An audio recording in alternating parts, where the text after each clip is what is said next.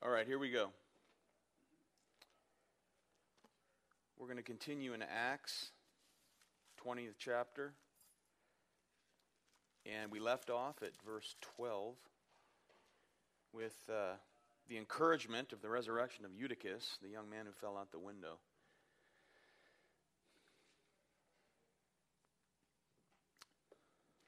So let me open in prayer and we'll begin where we left off. Heavenly Father, we thank you for this beautiful day.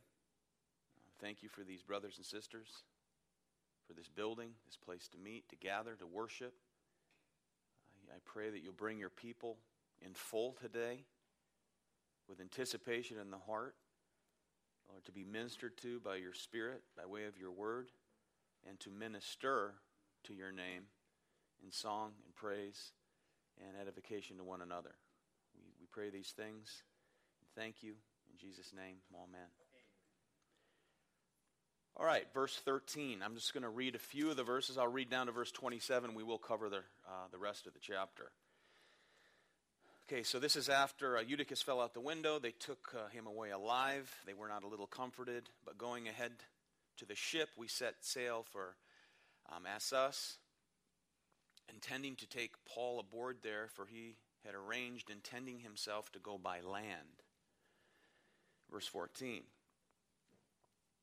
And when he met us at Assos, we took him on board and went to Mytilene, and sailing from there, we came the following day opposite Chios.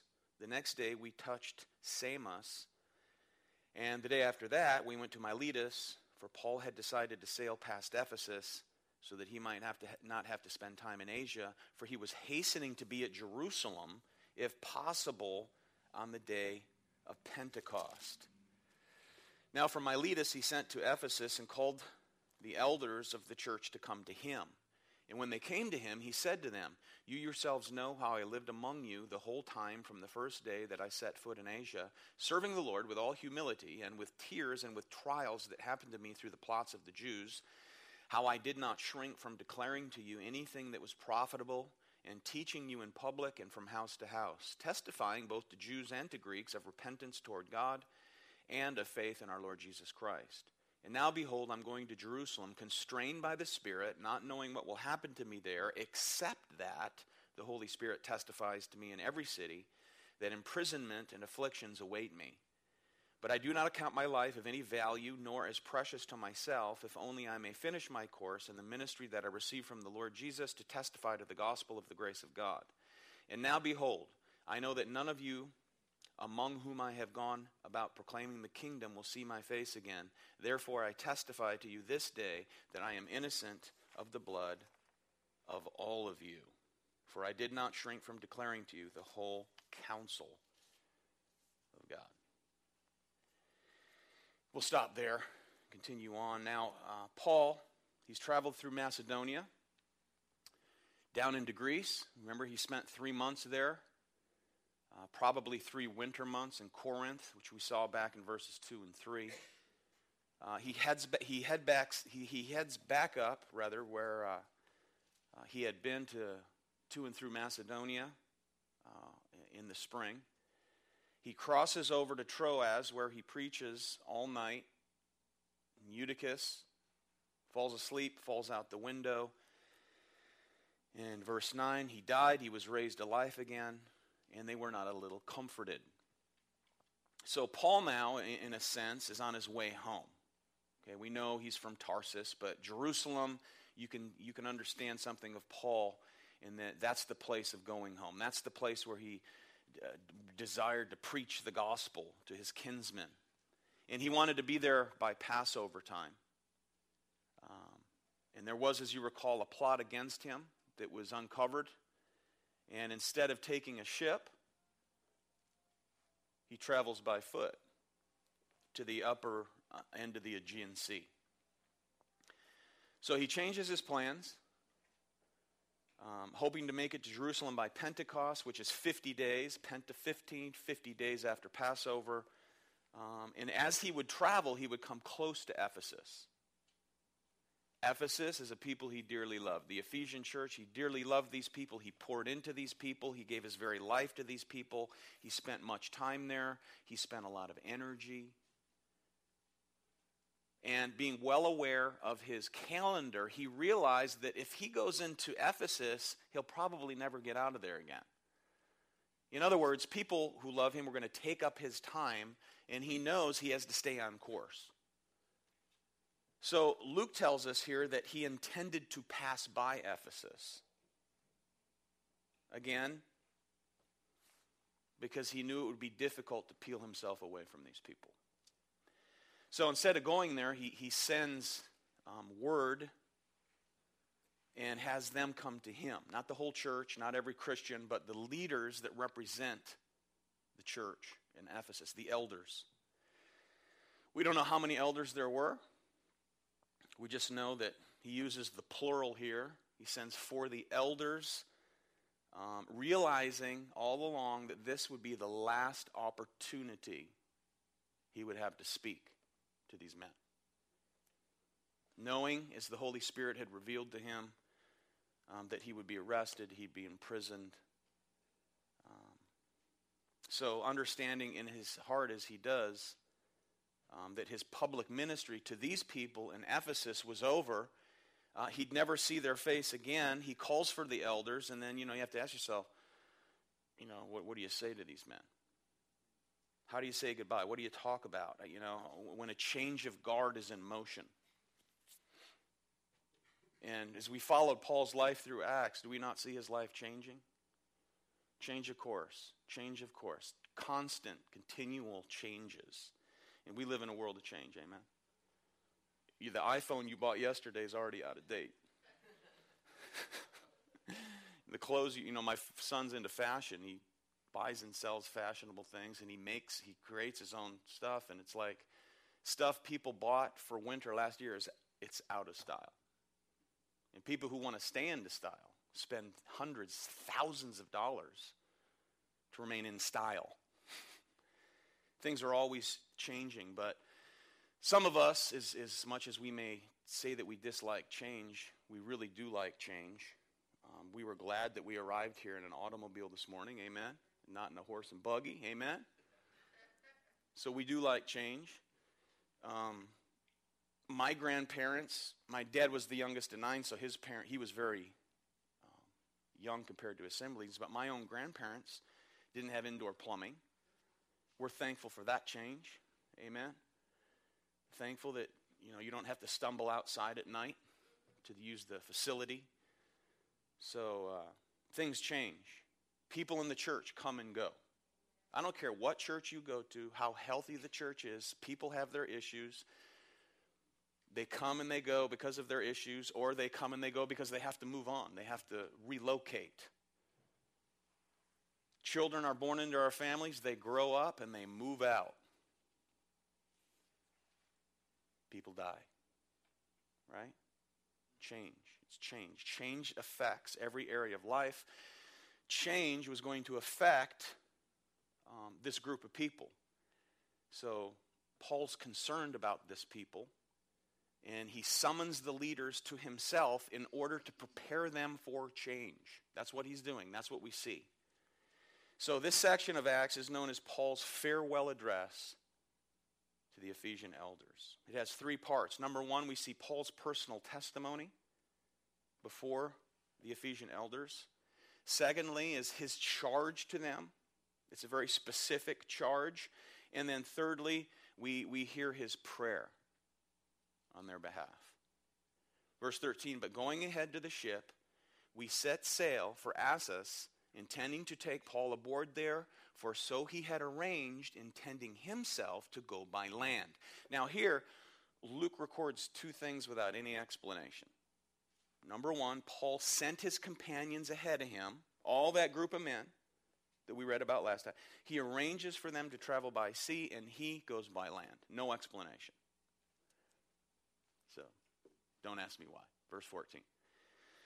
And when he met us, okay, remember Luke is writing. We see we and us now. Luke has been traveling with them again. He's with them again. when he had been obviously at Philippi for some time without them. And when he met us at Assos, we took him on board and we went to Mytilene, and sailing from there, we came the following day opposite Chios. The next day we touched to Samos, and the same day after that we went to Miletus, for Paul had decided to sail past Ephesus so that he might not have to spend time in Asia, for he was hastening to be at Jerusalem, if possible, on the day of Pentecost. Now eventually this ship sailed. Eventually as they took off, they would sail by day and anchor out by night, obviously, apparently. And there's a Scottish archaeologist, a New Testament scholar by the name of Sir William Mitchell Ramsay, who writes this with reference to that. Quote, the reason for stopping and going daily. He says, the reason lies in the wind. During the Aegean summer, it generally blows from the north, beginning at a very early hour in the morning. Then in the late afternoon, it dies away, and at sunset, there is a dead calm. So that makes sense. Sail by day, anchor by night. Verse 14, Paul's taken on board, and we see he's calling the shots. Paul's calling the shots. He sails on south. He passes Ephesus because he's in a hurry to get Jerusalem by Pentecost. We see that in verse 16. But he puts in at Miletus, about 20 miles south of Ephesus, sends for the elders of the church in Ephesus. He's in a hurry, we know this, to get to Jerusalem. He's in a boat well out to sea. He seems to be in charge of the itinerary. And he decides to sail past Ephesus, orders the captain to navigate into the Miletus harbor, sends messengers some 20 miles back to Ephesus, waits for the elders of the church so he can say to them what we read in verses 17 to 35. So there we are. So this is an opportunity not only to gather together with these elders, it's also a chance for Paul, the loving apostle, to say goodbye. And what do you say? Well, we see it here.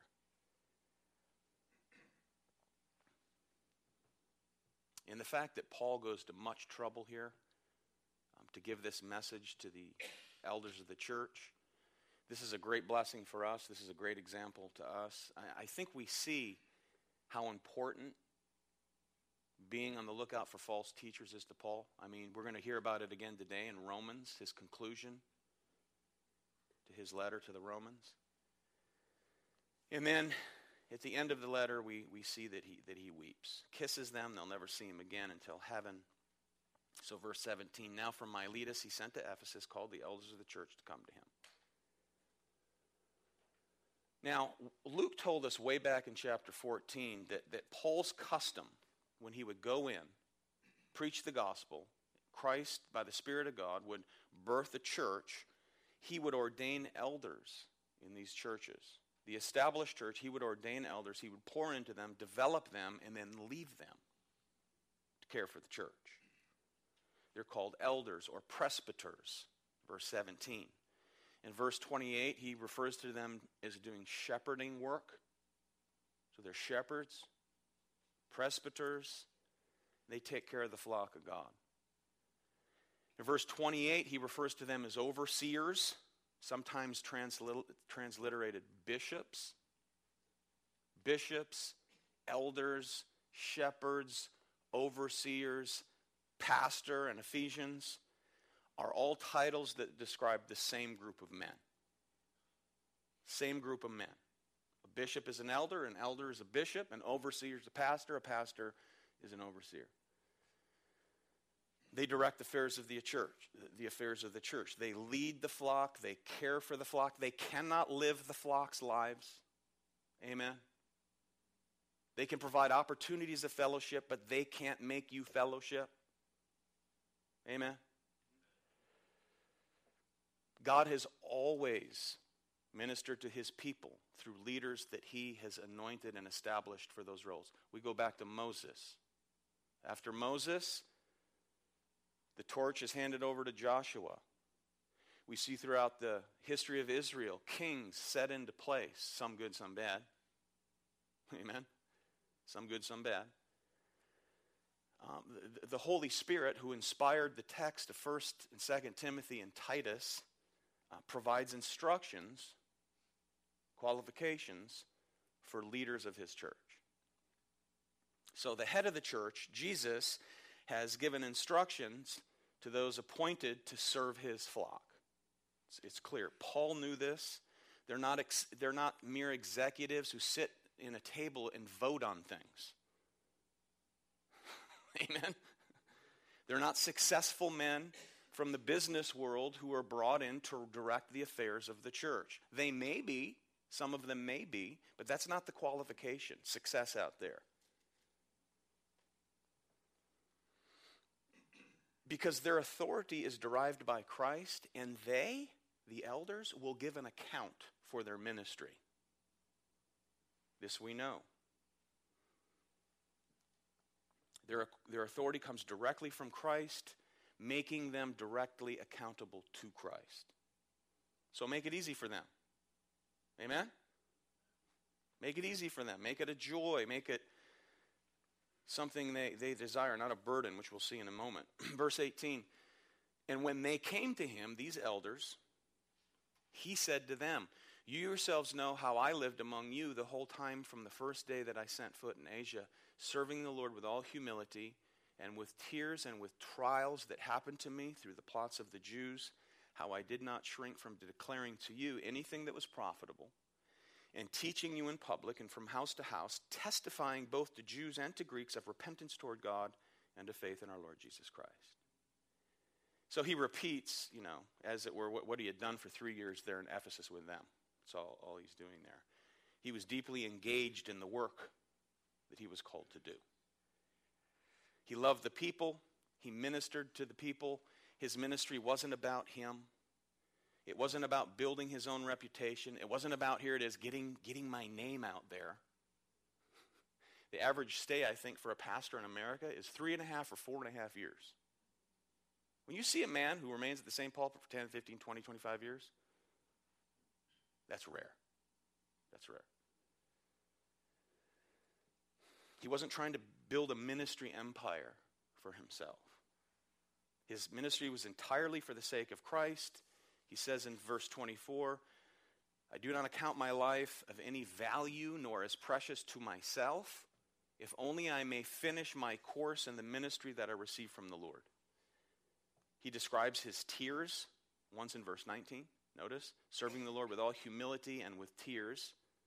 And then in verse 31, therefore he says, be on the alert, remembering that night and day for a period of 3 years I did not cease to admonish each one with tears. Passionately involved. Deeply involved. In ministry it cost him, that's what he's saying. Ministry cost me as I was with you.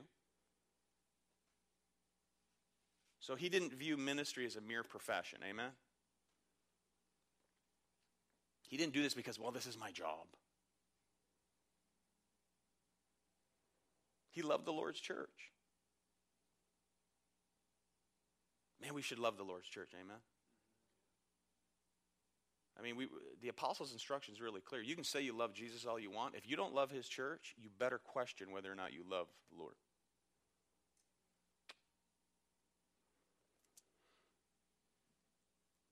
They may grieve you. We are the church. We may grieve one another, right? We may irritate one another, right? But we love the church. See, Paul says he ministered from house to house. He'd been in their homes. He had supper with them. He spent time with them. He broke bread with them. He talked with them. He hugged their kids, right? You see something of this man's ministry. This was his passion. And he was accountable to the general spiritual welfare and vitality of the church in Ephesus. And the church body has a responsibility too, amen? The church body is called to obey their leaders. You have people who are always striving against leadership, strife, trouble. Man, mark those people out. Watch out. Hebrews 13:17 says, obey your leaders, submit to them, for they're keeping a watch over your souls as those who will have to give an account. That's frightening to some degree. Let them do this with joy, not with groaning, not with agony, for that would not be of any advantage to you, the writer of Hebrews says. That is to say, there's no advantage for members to be a burden to their leaders. It's that simple. Failure to respect, failure to obey their leadership makes the responsibility a burden, heavy. So, since they're going to give an account, let them do it with joy. How do you do that? Well, hold them up in prayer, number one, amen? Hold your leaders up in prayer. Hold one another up in prayer. Pray for your leaders and their leadership, and pray for yourself as a follower who will also become a leader of other people. It's reciprocal. You know, Moses carried that leadership burden and responsibility. And you remember the people began to speak against him and criticize him. Remember that? Which comes with the territory, unfortunately. But to do so, God said, to criticize, to speak against Moses, God said was to speak or criticize me, to speak against me or criticize me. The Lord. Who appoints the elders of his churches? We go on to read here, it's the Holy Spirit. The Holy Spirit appoints them. Then he goes on to speak about the cost of ministry in verse 19 and the plot of the Jews against him. All of Paul's ministry, just as well as all of the rest of ministry and anyone who's in it, is engaged in I guess, enemy-occupied territory, where the enemy always wants to divide, to drive wedges between God's people. There's always trial, there's always tribulation. Paul was well aware of that. He knew about the plot of the Jews. He knew who was behind the plot of the Jews. The father of lies himself. So he appeals to their memory here. His humiliations, his tears, his testings, hostility of the Jews. And notice, this is the Apostle Paul.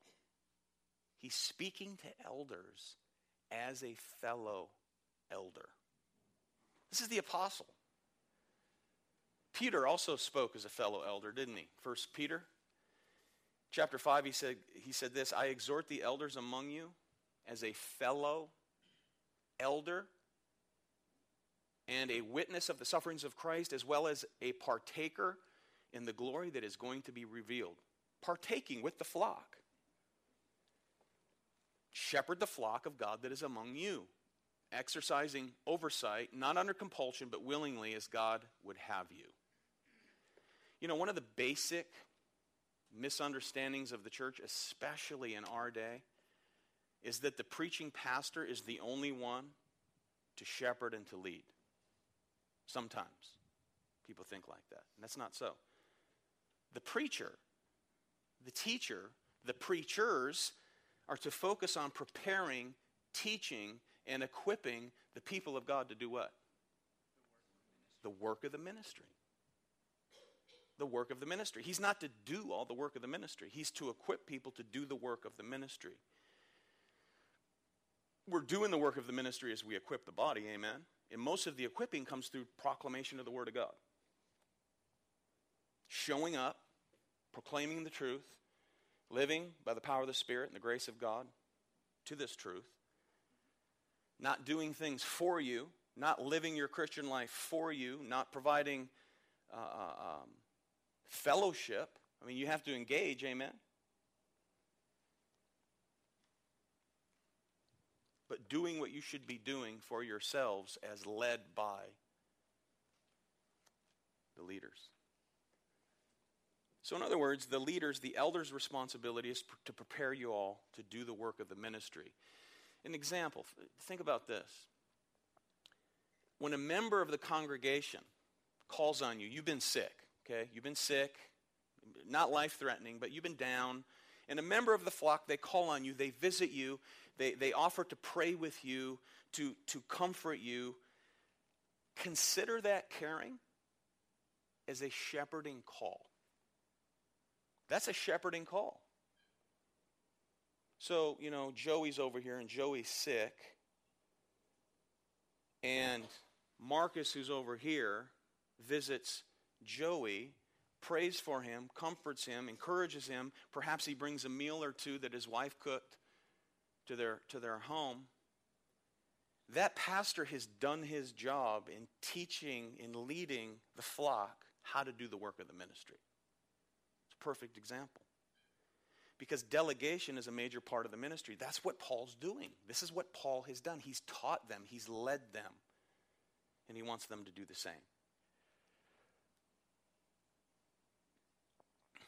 Sometimes people will be in the hospital. It's not life-threatening. Maybe they had an ingrown toenail, fixed. So they're there a couple days. And 10 people visited them. But at the end of those 10 visits, guess what they say sometimes? The pastor didn't visit. The pastor didn't visit me. They had 10 people visit them, man, who were properly shepherded, who loved the flock, who poured into them, and instead of rejoicing in the 10 who visited them, who were doing the shepherding work of the church, the pastor didn't visit me.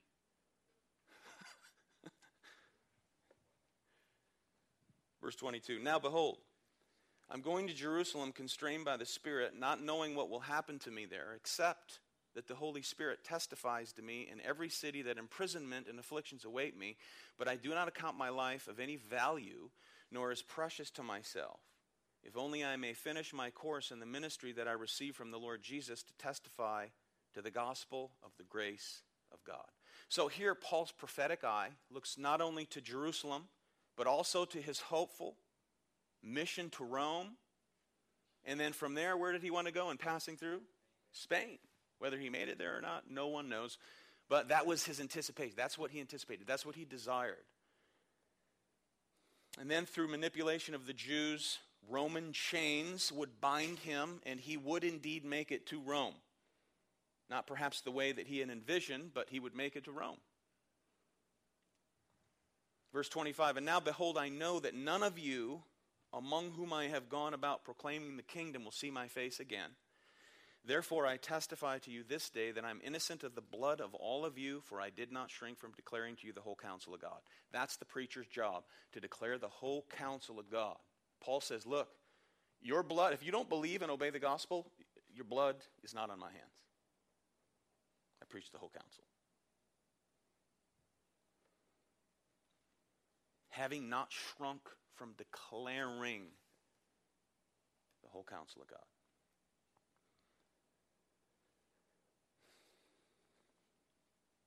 When Paul preached, it wasn't about how great of a theologian he was. His primary focus wasn't how great of a preacher or church planter or evangelist that he was.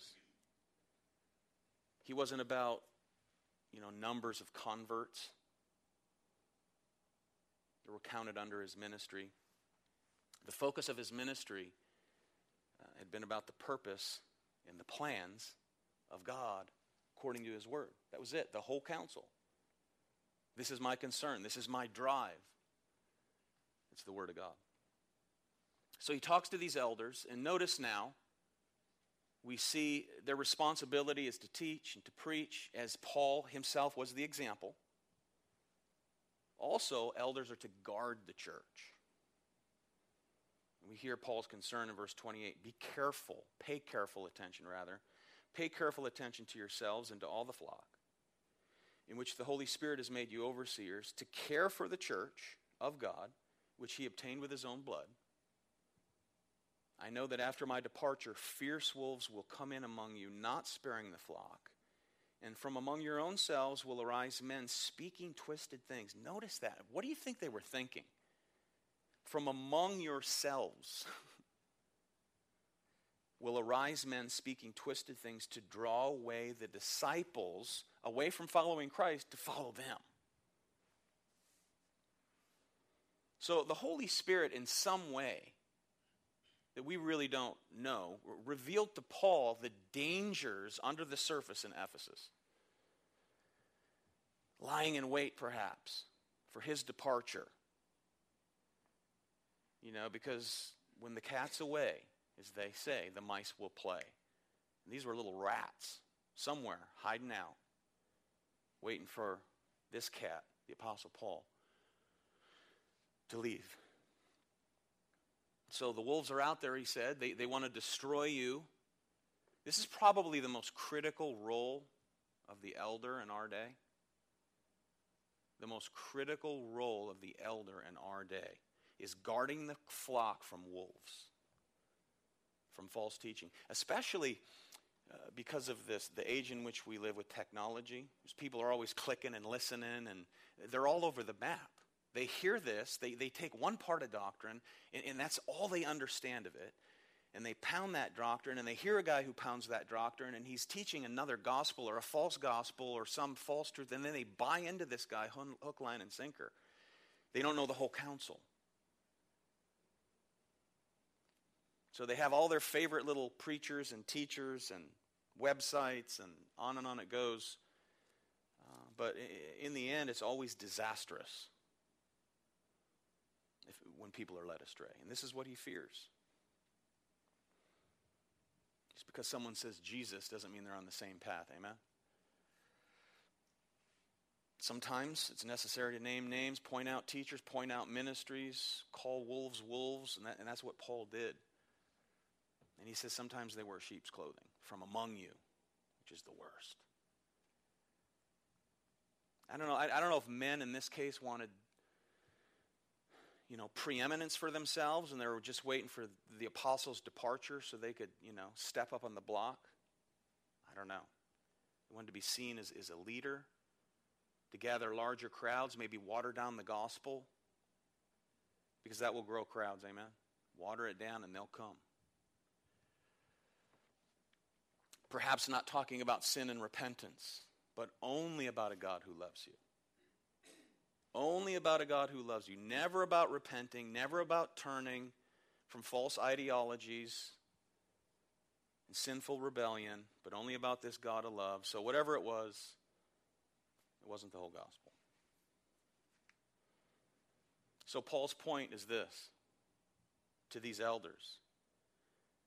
You cannot adequately care for the flock if they neglect the care in the culture of their own soul. Culturing their own soul, caring for their own soul in the same truth. And if they don't do that for themselves, they can't care for the flock. That's why he says, watch out for yourselves. Watch out for yourselves and the flock. So he says, guard yourselves. That's the first thing you need to do. Watch out for yourselves. Be on guard. Guard your heart. Guard your soul. Guard your mind. Guard your mind. 1 Timothy, Paul wrote that young pastor in chapter 4, verse 16, 1 Timothy. He said, keep a close watch on yourself. Watch yourself and watch your teaching. Because you know you're going to be of no use ministering to anyone else if your own life is out of shape, essentially, what he says. You know this, Timothy.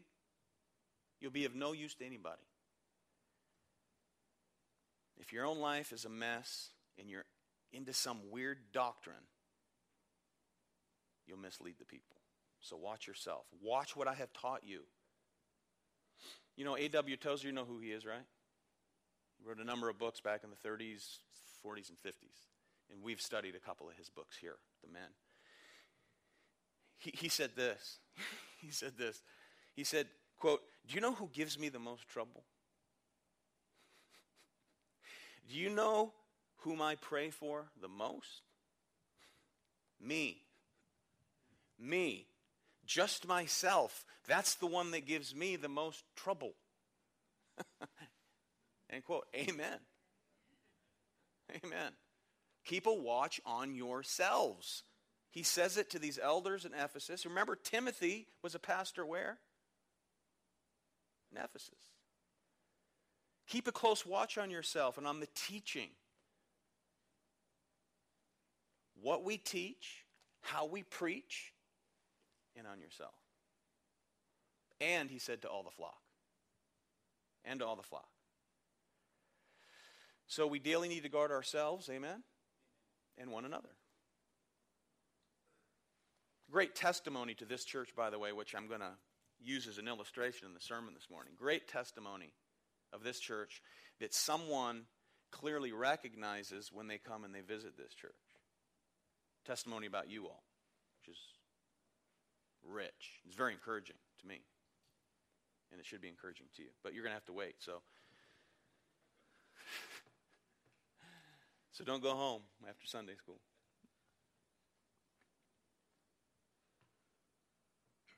All right, I run out of time here.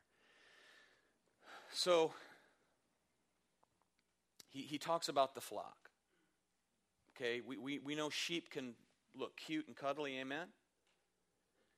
You ever see a sheep that's all cleaned up and in the wintertime where they can't get that muddy? In places where they look over sheep, and they look so warm and comfortable, and they're beautiful to look at, but they can be super stubborn, amen? Sheep can be very stubborn, never content with the field that the shepherd places them in, right? The shepherd comes and puts them in the field, and that's their field. Well, they're not content in that field. They're always wanting to go to another field. It's true. That's why he calls us sheep. Well, yeah, it's a great church. Yes, this is a great church. The truth is preached there, but. Right now, when doctrine gets quirky and guys are getting weird, unless they straighten out and you confront them, then you need to go. Because you can get really weird, and some guys get weird.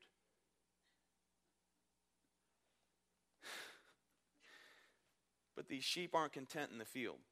Some sheep are disagreeable sheep, right? There's just some that are I don't care what you're doing, you have to argue. They have to argue. If there's nothing to argue about, they'll create something to argue about. But we minister to them. That's Paul's point. Even so, we continue to minister, as challenging as it may be. So watch over yourselves, he says to these elders, and over the flock. Watch over them. Sometimes it needs to be stern. Times, with compassion and gentleness and all that. It needs to be balanced. Paul says, look, it's a hard job. It's a hard job, but it's a very noble task. Watch yourselves, watch the flock. Paul says, I gave my lifeblood. He says, you're going to have to give your lifeblood. Exhaust yourselves for the kingdom work. Not to be in control, he said, but to shepherd. That's what he's saying, but to shepherd. Stewards, guardians, feeders, all of whom are saved by grace. New creatures in Christ. The church of Jesus Christ. Useful members. Make them useful members. Because we don't want the church just to show up, amen? May we not be a people who just show up. But they're an engaged people of God. And this is his encouragement to the men for whom he'll never see until heaven, to continue on with the work that he established. So verse 31, therefore, be alert, remembering that for 3 years I did not cease night or day to admonish everyone with tears. And now I commend you to God and to the word of his grace, which is able to build you up, to give you the inheritance among all those who are sanctified. I coveted no one's silver or gold or apparel. You yourselves know that these hands ministered to my necessities and to those who were with me. In all things I've shown up, and in all things I have shown you that by working hard in this way, we must help the weak. And remember the words of the Lord Jesus, how he himself said it's more blessed to give than to receive. And when he had said these things, he knelt down and prayed with them. There was much weeping on the part of all. They embraced Paul. They kissed him, being sorrowful most of all because of the word he had spoken, that they would not see his face again. And then they accompanied him to the ship. So Paul said this, look, I stood, I fought against false teachers, against hostile unbelief, and here now their hero of the faith is leaving. The torch was passed on to them, faithful men. Remember what he said in 2 Timothy? He said to Timothy, I do not cease to remind you of these things. Take these, teach these to faithful men who will also be able to teach others also. So he built these men up. He gives them the charge. And there wasn't a dry eye on the dock, if indeed they were at a dock, or on the shore, or wherever they were. They were all weeping as he was about to depart. He poured his life into them. They recognized it. They knew they had a very heavy responsibility before them. And now they must go back and do what Paul taught them to do. And then, chapter 21, he set sail. We came by straight course to Kos, and then the next day to Rhodes, and then we'll pick up there next time. Amen. Comments in the next 2 minutes? Acts is great, isn't it?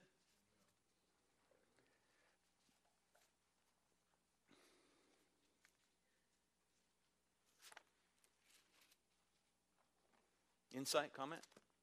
Anybody? Brian? What were they thinking when he told them that? I'm sure a lot of them were probably thinking, Lord, is it I? Oh, like the false teachers? Yeah.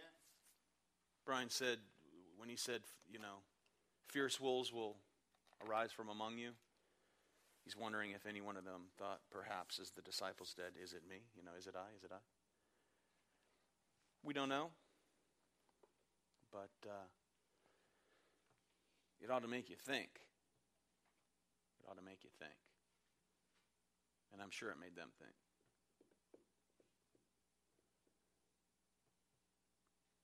Yeah. They might have been on the outskirts. They might not have been part of this group, but they were always there in his face, were they not? They were always behind the scenes. I mean, we see it in Paul's conclusion, as we're going to look a little bit more today, in his concluding points in his letter to the church in Rome. And what was one of the warnings? Look out. Be on the lookout for those who cause division, those who come in with smooth talk and flattery. Because it always leads to another gospel. It's another gospel. Some quirky, weird doctrine. Yes, sister. I was thinking that perhaps we could find a little bit what happened in Ephesus by looking at the revelation and the rebuke that John gave to them. Yeah, that's a great point. The comment is on the latter rebuke in the years to come, where the Lord rebukes the church in Ephesus, the revelation of the Lord Jesus Christ. And what was it? You have left your first love. You left your first love. And when you lose a love for the church, you can say, well, it's their love for Christ. Well, when you lose the love for the bride, for the church itself, you've already lost your love for Christ, your love for him. His love is unending. But that's a pretty stern rebuke. And that's why so much emphasis is given in the New Testament about loving one another. It's easy to neglect. I know your works, so he builds them up. I have to close with this.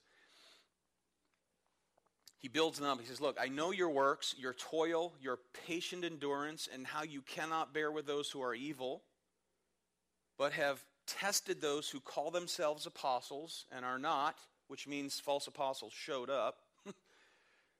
And you found them to be false. How? By examining them, by examining what they say and what they do or don't do. I know you are enduring patiently in bearing up for my name's sake, and you have not grown weary. Okay, so they love sound doctrine. That's great. You can love sound doctrine and be a loveless church, right?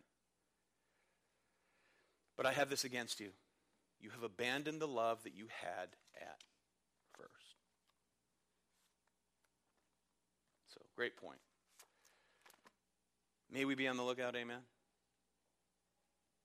don't ever receive that kind of rebuke.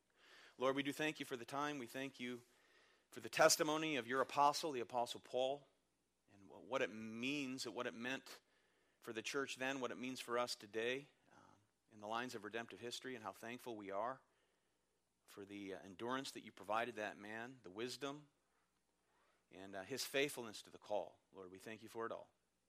And may we persevere in the light of the path that you established for him and that he led by example for us. May we do so, Lord, according to your grace, by the power of the Spirit, never in our own strength. We pray in Jesus' name. Amen.